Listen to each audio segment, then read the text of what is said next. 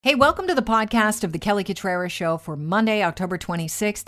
We're going to chat with EV expert Sam Abuelsamid about whether EV manufacturers owe something to early adopters of electronic vehicles because they play a major role in getting other people in them.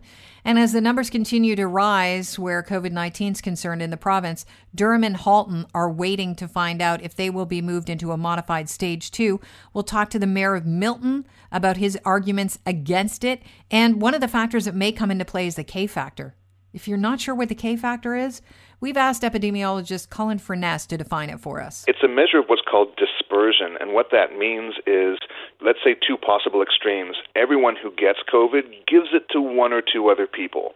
And if that were the case, if everyone who got COVID gave it to one or two other people, then you'd actually have a diffuse spread through the population, and that would actually be quite worrisome. You'd really have to lock people down to stop that from happening. What we have with COVID is the opposite. Most people don't give it to anybody at all. That in some ways, COVID could be understood as being not that contagious. However, when conditions are right, that is, someone's maximally contagious and they're in the same room with a bunch of other people without masks, then lots of people get sick. And so the dispersion pattern for COVID looks like that. So that is really informative in terms of the interventions we should take and the measures we should take. It suggests that we don't need to lock everyone down. We just need to close off opportunities for super spreading. Okay, so let me see if I've grasped this concept correctly. So the R factor, we know, is how much the disease replicates. So the K factor is how predictable the R factor is. Is that right, or am I missing this? Almost. No, you're close. So the reproduction rate says, on average, as a hypothetical average, how many additional cases will every new case cause? So how many people will you give it to? On average, it's 2, maybe 3. But that's not true for everybody. Most people give it to 0, and some people give it to a very large number of people. So it just means it's not equitable. Okay. Well, that's interesting. And so why have we not been talking about the K factor more? Because is it that it is hard for people to predict? So then it's hard for people to, I guess, build proper protocol around? Well, it's one of these things where it's taken us a long time to learn about COVID, and you need good contact tracing data to make sense of this. You need to be spending time problem solving, right? Not just treating, but actually really tracking backwards from when someone got sick, how they got sick. That's time-consuming. This is not something that Ontario's leadership has thought was important. It's not something that's been funded. It's not something that the Premier has paid much attention to. Therefore, we stayed kind of blind, and that's unfortunate. But we know now from research elsewhere, other governments who have been doing that kind of measurement, that this is really what we're seeing. And that's hugely important, as I say, in terms of planning interventions. So it says to me that we don't need to lock people down. We shouldn't need to do that. But we do need to be really careful about people gathering. Is reacting easier? What do you mean? Well, because all this protocol has been basically a reaction, right? Instead of problem solving, just reacting to what's happening in a case by case. No, it's not. Reacting is the worst way to manage a pandemic, and right. My concern is that we've been managing in Ontario. We've been managing this like a political problem. Wait for something really awful to happen, and then respond to it and throw things at it, and make it look like we're doing stuff. But the proactive piece, the trying to do prevention, trying to do measurement, trying to get smarter, trying to get out in front of COVID, that's not been happening at all. And the clip you played was all about politicians talking about how businesses should stay open. It reminds me of the movie Jaws, right? Where the one guy who knows what's going on wants to shut the beach, but the politicians want to keep it open. And it's tragic to have a pandemic managed by politicians, because what's going to happen in Halton is going to be really awful. And it's one of these things where you have very few cases, and then you have a tidal wave of cases. That's COVID's behavior, and local politicians don't seem to want to hear that. Okay, I'm confused, Dr. Furness. Now, I don't know if it's one of those days where I woke up on the wrong side of the bed this morning. I'm finding it hard to grasp, simplistic, complex, concepts. But there's nothing really that simplistic when it comes to COVID-19. I don't think, as you've said, we're learning about it as we go, right? But originally, when you said we shouldn't go to lockdowns and lockdowns aren't going to work, I thought, okay, you've got to be on the side of the Halton and Durham politicians. But what are you trying to tell us then? Like, how do we handle this? Oh, no, lockdowns work. It's just trying to hit a fly with a hammer, I think. We don't need to lock people down to stay safe. What we need to do is prevent gatherings, prevent large gatherings from happening. That's really what we need to do. A lockdown would work, but that's really severe. And it seems to me that we can do most of what we like doing. We can have most of a normal life, except for things like all getting together in a restaurant with no masks. Mm-hmm.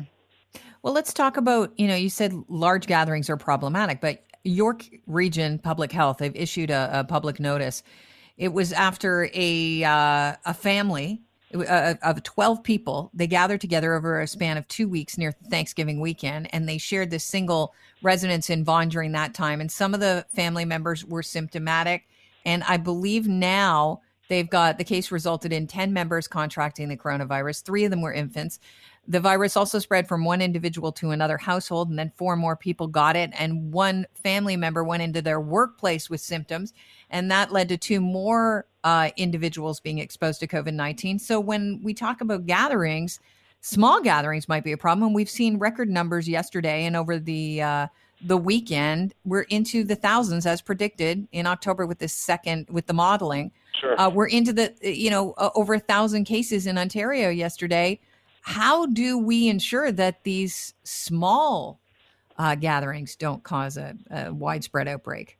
Well, in my mind, 12 is actually not so small. I think that's part of the problem. But I'll tell you, there's one very simple principle here.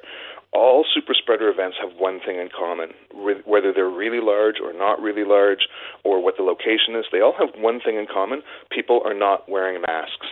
So it's restaurants, it's weddings, it's spin classes. Every time we see a super spreader event, it's people not wearing masks.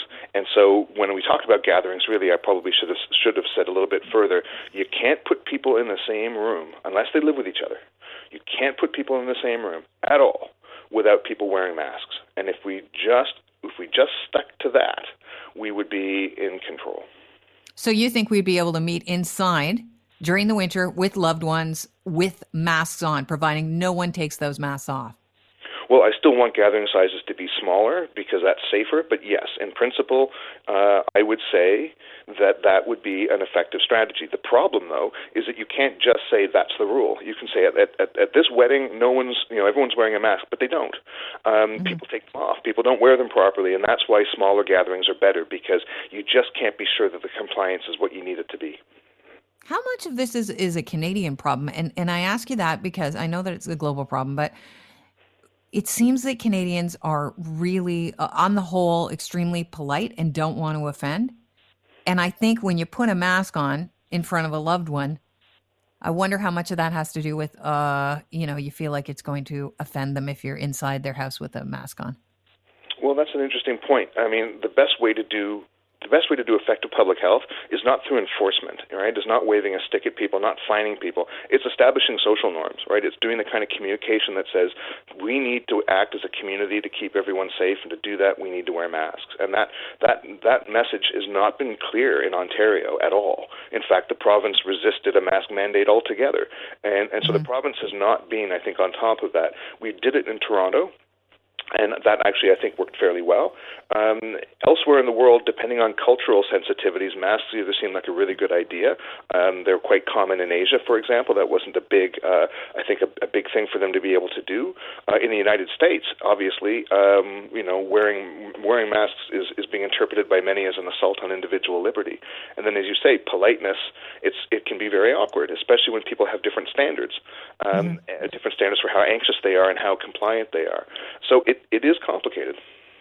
Yeah, I appreciate your time, Dr. Furness. It's been very helpful. Thanks so much for making sense of the K factor for us and, how we should be handling this problem. We're going to talk to the mayor of Milton next to find out why he signed his name to that letter. Anything you'd like us to throw in there to the mayor that you're curious about? Well, I think you might ask him, what is it about every other jurisdiction that went from no cases to a ton of cases that makes him think he's different? That's the pattern, right? You go from nothing to a lot of cases all at once. He doesn't seem to agree that that's going to happen. What's his expertise? Amazing. Thank you very much. I will pose that question to him. Thank you very much and have yourself a great day. Thanks. Bye-bye now. Cheers. That's Colin Furness. He's an epidemiologist. Milton Mayor Gordon Krantz joins us on the line. Gordon, good to have you on. Well, thank you very much, Kelly, and thanks for your interest in what's going on here in Milton and the region of Halton.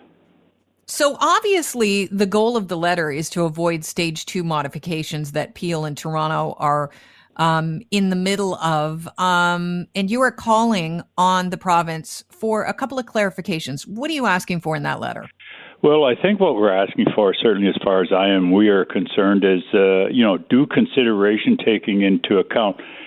Things are pretty good in Halton here, and including in Milton with regards to the cases of COVID-19. And that's what we're asking for, just common sense to prevail, probably more than anything else, Kelly. Okay, what were the numbers over the weekend? Do you know? I don't have them in front of me, but I know that they're certainly low. I'm well aware that it seems to me that it averaged around the last few days around 30, I believe, or a little below that. I don't have the numbers right in front of me, but I have the numbers here for you. As you said that, I just Googled the numbers. Saturday, Halton logged in only 21 new infections. Yeah, and in my opinion, that's quite reasonable compared to what's happening in, some of the others that have been identified as a little higher risk, certainly than what Halton is. And I talk about, the city of Toronto and Peel and York and Ottawa, places that have already gone back to, a portion of stage 2. And we're trying to avoid that in Halton because, at least in our opinion, the 4 mayors and the regional chair in Halton, we're united on the Premier and the people at the province having a serious look as to why they'd want to put Halton back into a portion of stage 2. And you're arguing that you'd like a clear definition of the criteria used to determine when we impose these restrictions. Exactly. One of the things that I think we're all on the same page, that one size does not fit all. I know, and I didn't have an issue with it when this first started some 6 or 7 months or so ago, on the province being put totally in lockdown. And that had an effect on a lot of communities. Was it necessary? And again, I use this to illustrate, was it really necessary to do that, say, in Northern Ontario? Probably not, in my opinion. Or maybe Eastern Ontario as well? Probably not. So one size does not fit all, and that includes, Halton here too. We just don't want to be blanketed with one size. Okay. I don't want to put you on the spot, but I'm going to. I apologize. It's sure, just what I do. Not a problem. So I was talking with Colin Furness, who is an epidemiologist at the University of Toronto. I told him I had you coming up on the show, and we were talking about the replication rate and how numbers do start out small in most places before they explode. And I said, is there anything you'd like to ask the mayor of Milton? And here's what he had to say. Well, I think you might ask him, what is it about every other jurisdiction that went from no cases to a ton of cases that makes him think he's different? That's the pattern, right? You go from nothing to a lot of cases all at once. He doesn't seem to agree that that's going to happen. What's his expertise? Well, that's a very valid question. As an example, I've been following it pretty closely, and actually there was a doctor that emailed the 4 mayors, and that just in the opposite views that, that doctors have different views on the pandemic as well. So, that's called democracy. One person has his thought or her thoughts and others have others. So, confirmation bias is what you're saying. Yeah, really. Yeah. That old cliche of he who pays the piper calls the tune. So, in this particular case, it's the average citizen out there that's saying, hey, enough is enough. We understand the severity of the virus. And, Kelly, I use an example here. I get people that are very, very paranoid, and I mean very, very paranoid, that just want to close everything down, shut everything down. And then I get the other book in that says anything and everything goes. And now they're in the extreme. And I would suspect probably there's at least 90% of us is in, as I'd refer to it, the mushy middle, that probably uses nothing more than a ton of common sense on saying life has got to go on, but we've got to keep it under control. Just don't shut it down, because the economy's very, very critical, too, to our well-being. Of course. And I have to ask you this. I mean, how can you exercise common sense when we're dealing with something that, we have no precedent for? The last thing that we can point to is that influenza pandemic back in 1918. And we know what happened in the second wave. And we don't want history to repeat itself. So you're calling on the province with this letter to define the criteria used to determine what further restrictions or rollbacks are required, because you're worried that without that justification, that people start to ignore public health advice. That's a dangerous place to be.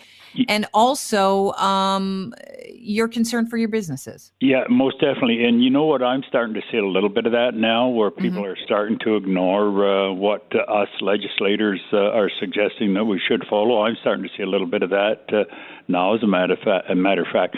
Fatigue, I believe, is starting to set in there. Now, one of the things, Kelly, getting back to that common sense, I've been an elected person for many, many years.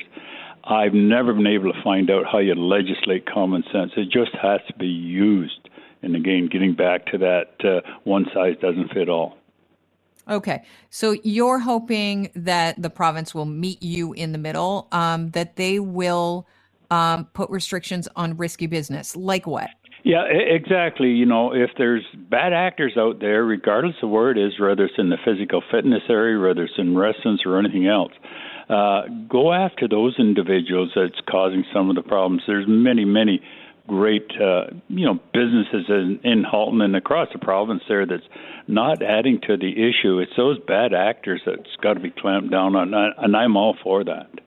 Okay, and I understand. Supriya was saying this morning, she was talking with the mayor of Milton, and they were talking about some voluntary restrictions that Halton's taken on some of the businesses. Can you maybe illustrate some of the things businesses in Milton have done?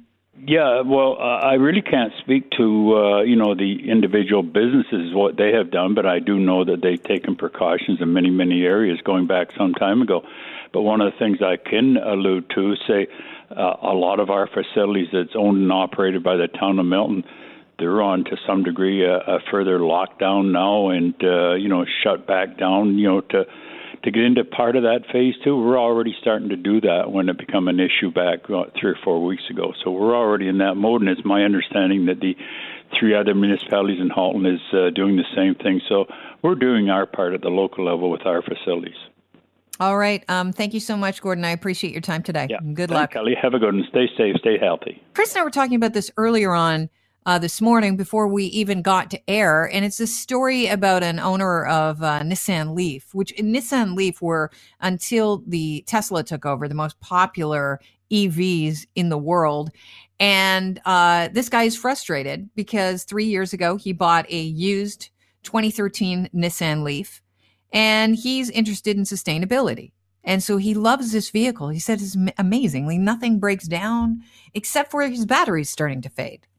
And when he originally was buying this used Nissan Leaf, he bought it at a dealership. And they said, listen, you can replace the battery for about $5,000. And he thought, okay, well, that's not bad.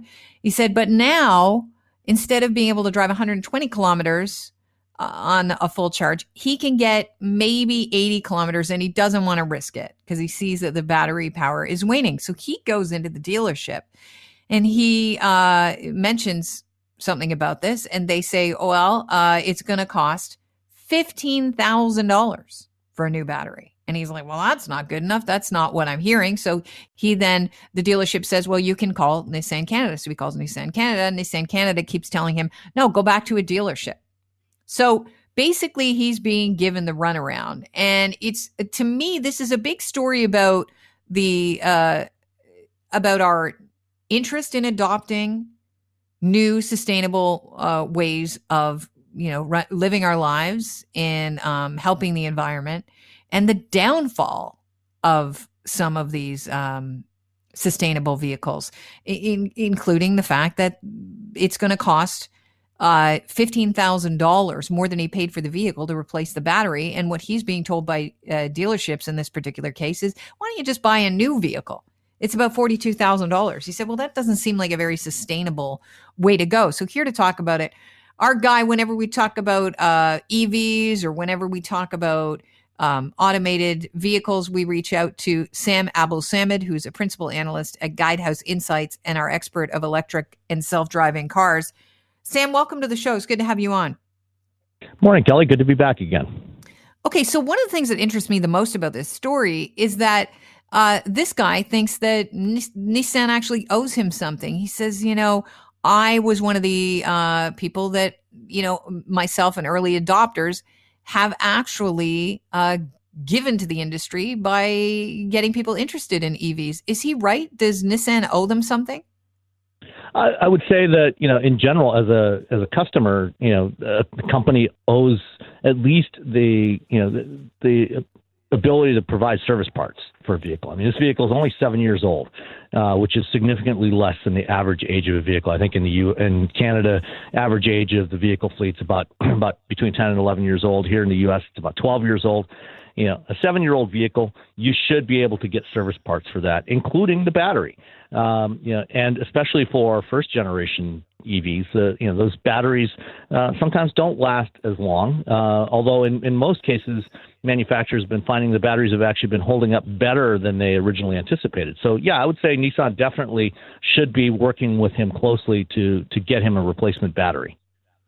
It raises questions about sustainability, though. If, dealerships are saying just, get a new battery for $15,000 or buy a new car for $42,000, we can get you in a brand new version of the Nissan Leaf. What are the horror stories that you hear, or some of the stories where sustainability actually is not, as advertised?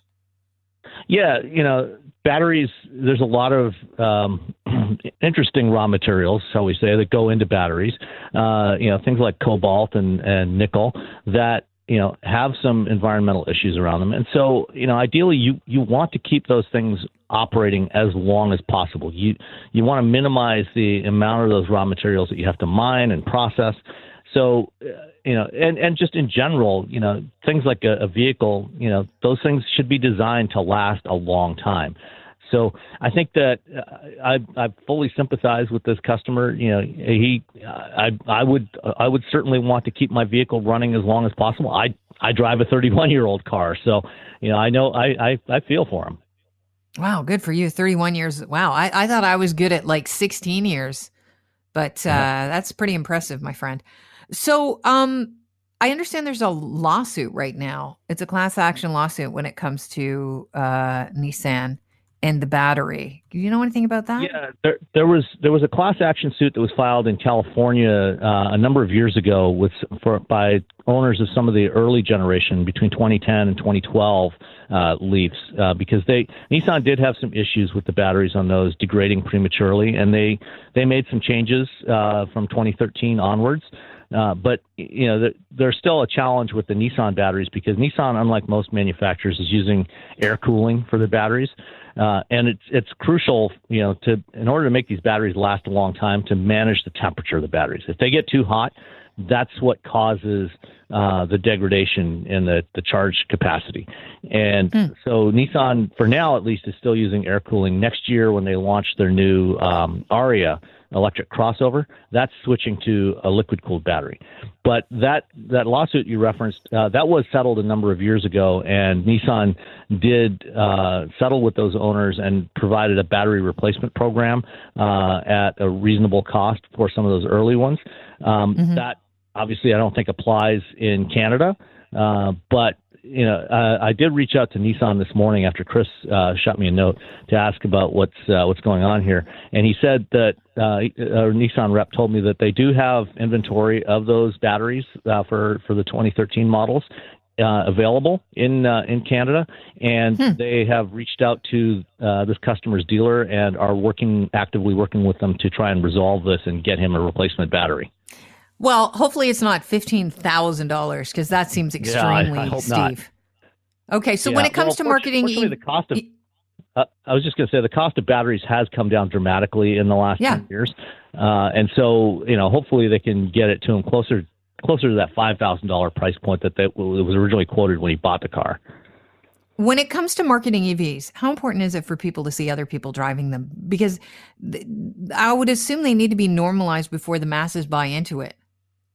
Oh yeah, absolutely. It's a new technology. People are unfamiliar with, what are the challenges, what are the issues that they might have with an EV, and what's it take to charge them. People are used to going to a gas station and just filling up the tank in 5 minutes and be on their way, and so both seeing other people driving EVs and having the chance to try them out themselves is really important. Mm-hmm.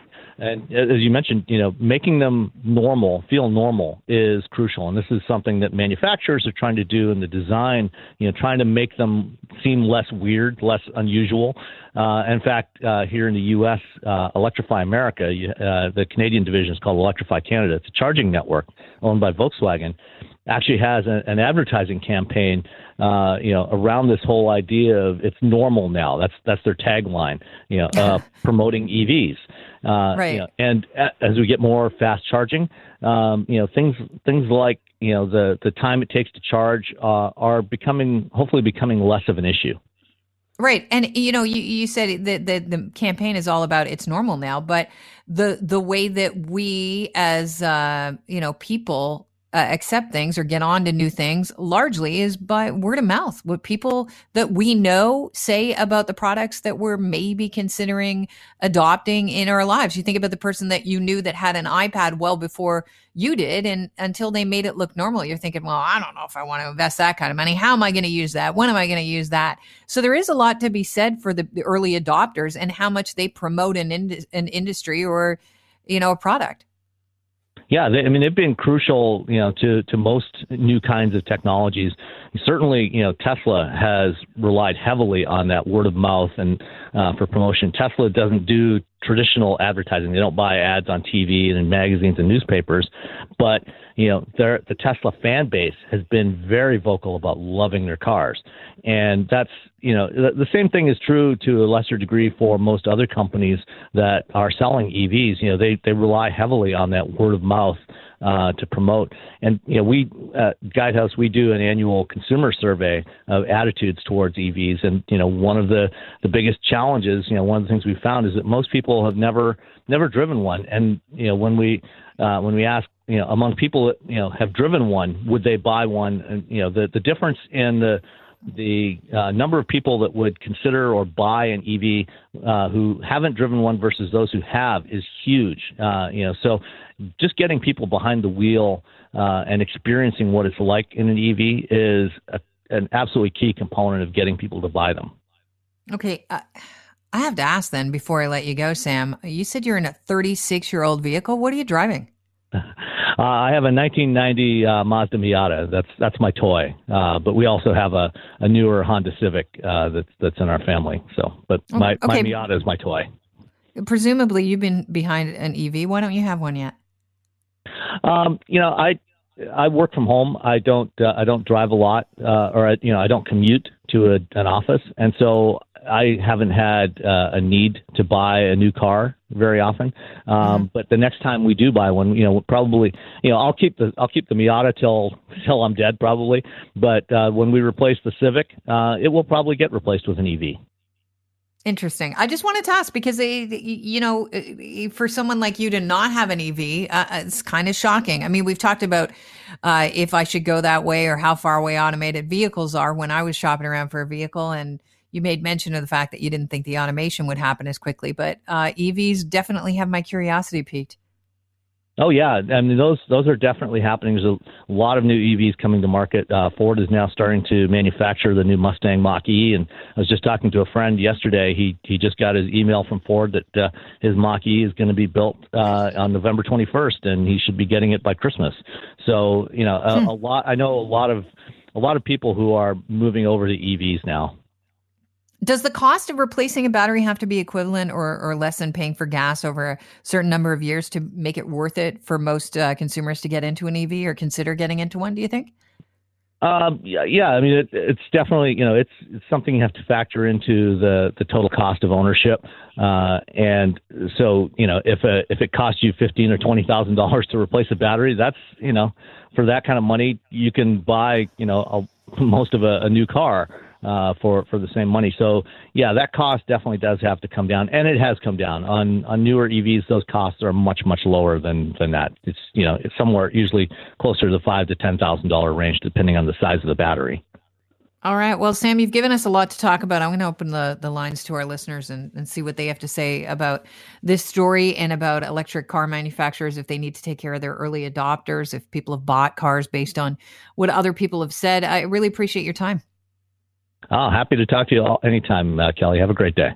Thanks. That's Sam Abou-Samad. He is a principal analyst at Guidehouse Insights and our expert on electric and self-driving cars. But my question is, do electric car manufacturers actually need to take care of their early adopters? What do you think? 416-870-6400. I think we're going to Simon first. Simon? Yeah, so as much as I feel for the guy, yes, part of the risk when you're buying any used vehicle is the risk of something breaking or going. It's not a new car. It's not under warranty. So as much as I feel for the guy, he also can't take a quote that was given to him 3-4 years ago and expect to get the same price now. As I will say, between $5,000 and $15,000 is a big jump. It also things have gone up, especially right now with manufacturing. We all know. With what's going on in the world, things aren't the way they normally are, and things are taking longer, and things are costing companies more. So I have a hard time feeling bad for the guy, thinking that he's owed something. He bought a used vehicle, with the risk of the batteries not lasting as long as if they was a brand new electric vehicle. Right, but it's only 6 years old. Yes, it's only 6 years old, but batteries don't last. That's part of the risk when it comes to electric vehicles. Is the batteries are the thing that you're going to have to replace first. So the cost savings that you're getting every month on not having to go to the gas station, that cost savings is eaten up by needing to replace a battery pack when they do go. So it's a used vehicle. It's not a new vehicle. Who knows what the previous owner, what their charging habits and what their driving habits were like. Mm-hmm. It's part of the risk. So yes, it sucks that he's being quoted $15,000. That's horrible. That's one of the main reasons why my wife and I don't have an electric vehicle. But he also can't take a quote that was given to him when he bought the car and expect that to be the same today. All right, David in Georgetown. I'm going to move over to David. Dave, welcome to the show. Good to have you on. You've got a Tesla. Yeah. That last guy just said the cost of the battery replacement should be built in. I mean, Teslas are warranted for 8 years. Most of the degradation in a car battery apparently comes in the first 50,000 kilometers. My Tesla has dropped about 2% in 76,000 kilometers, but I've had software updates that have given me an extra 10% of range. So I'm actually up 8% from when I bought the car.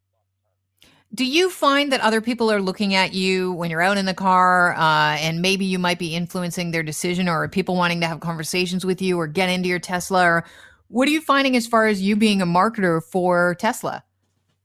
I actually really enjoy it. I get a lot of people asking questions. I probably let 100 people drive my car.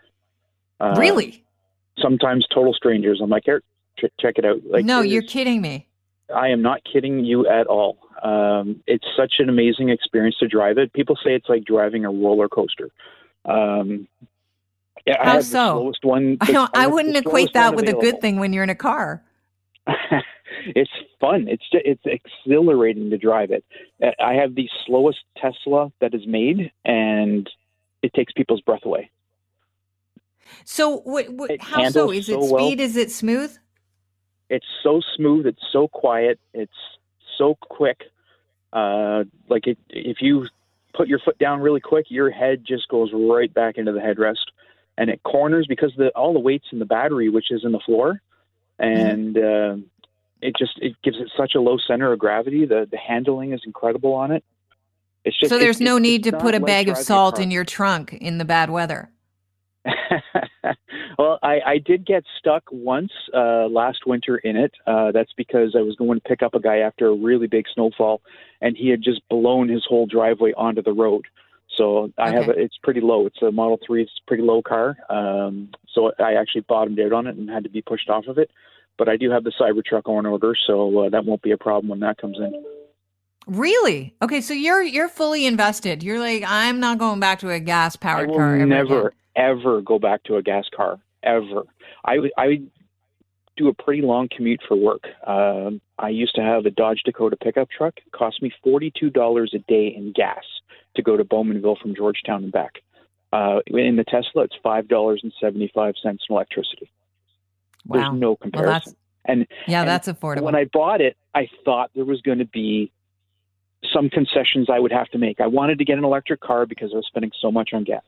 I thought there would be some concessions. I bought the cheapest Tesla there was. I thought, well, maybe it won't be good for road trips because it's low range. It has so far exceeded every expectation that I have had. It is the best thing I have ever driven in my life. I've driven Lamborghinis. I would take a Tesla over a Lamborghini. Really? So now, how do you plot out your long trips then? Do you have to look for charging stations? Do you have to be well prepared then? No, there's different apps that you can use, but the Tesla actually has it built in. Like me and my son, we went on a road trip just to test it out because I thought, you know what, it's probably not going to be great. We'll just go on a road trip to test it. So we went from Georgetown to Manhattan to Washington, D.C. to Pittsburgh and back up. And when you put in your navigation into the car, it actually says you're going to drive to here. You're going to charge for 10 minutes at this location. Then you're going to drive to this next charger. You're going to charge for 20 minutes. And then you're going to drive here and you'll be at your location with 20% left. So it plots it all out for you and tells you where all the chargers are. So you definitely don't want to, take a wrong turn at Albuquerque. No, it's not really a problem either because, it's not good for the long-term life of the battery to run it down really low, but I have a friend who took his down to minus 15 kilometers. Like there's a reserve in there. What about cottage country? Well, you can charge it off of pretty much anything. So you could literally charge it off an extension cord. Obviously, it takes longer to charge it there. You end up getting, I think it's 100 kilometers on an overnight charge with just a regular 110 volt extension cord. So it's not as fast, but you don't have to fully charge your car. You only have to charge it enough to get to the next level charger. So there's 240 volt chargers that you can get. And then there's the superchargers from Tesla that are just crazy. And I can charge my car from 0 to 80% in about 25 minutes. Okay. Confirm or deny you're working for Musk. No, I wish. Well, you know what? Keep it up. You might get a job as a spokesperson. Thank you so much, David. I really appreciate your time. Thank you. Cheers. We're going to go to Mark in St. Catharines if he's still there. Is Mark still there, Chris? All right, Mark, your thoughts. Nissan should give this guy a little respect? Yeah, on one side, I feel like he should have done his research. Absolutely. I did that, and I decided not to go ahead with a electric vehicle. It just didn't make any sense to me when I looked at cost of, replacing batteries down the road, cost of electricity, but most importantly, the initial purchase cost. The last guy talking about buying a Tesla. First of all, the retail price on a Tesla is way more than your basic economy car. And he's basing his purchase on fuel mileage, comparing it to a V8 truck. That just seemed a little crazy to me. There's a lot of more fuel-efficient vehicles you could have bought for way less money. It just doesn't make any sense to me. The Tesla is, like he said, it's a Lamborghini of electric vehicles. But anything else, and even the Tesla, doesn't make sense. And you're paying all that money up front for a vehicle. You could buy 3 regular cars, or, it just doesn't make any sense to me. I couldn't justify the cost. And so I just bought a typical cheap economy car. All right. Well, I appreciate your standing by. We're going to take a quick break, and we'll be right back with The Skinny. It's Global News Radio, 640 Toronto. We got to get to the new COVID case numbers. But I got to tell you, I think that David really did make the point. If you're going to get into an EV, it really helps to hear from people like that. The people that already have adopted the technology, and they just become these de facto spokespersons.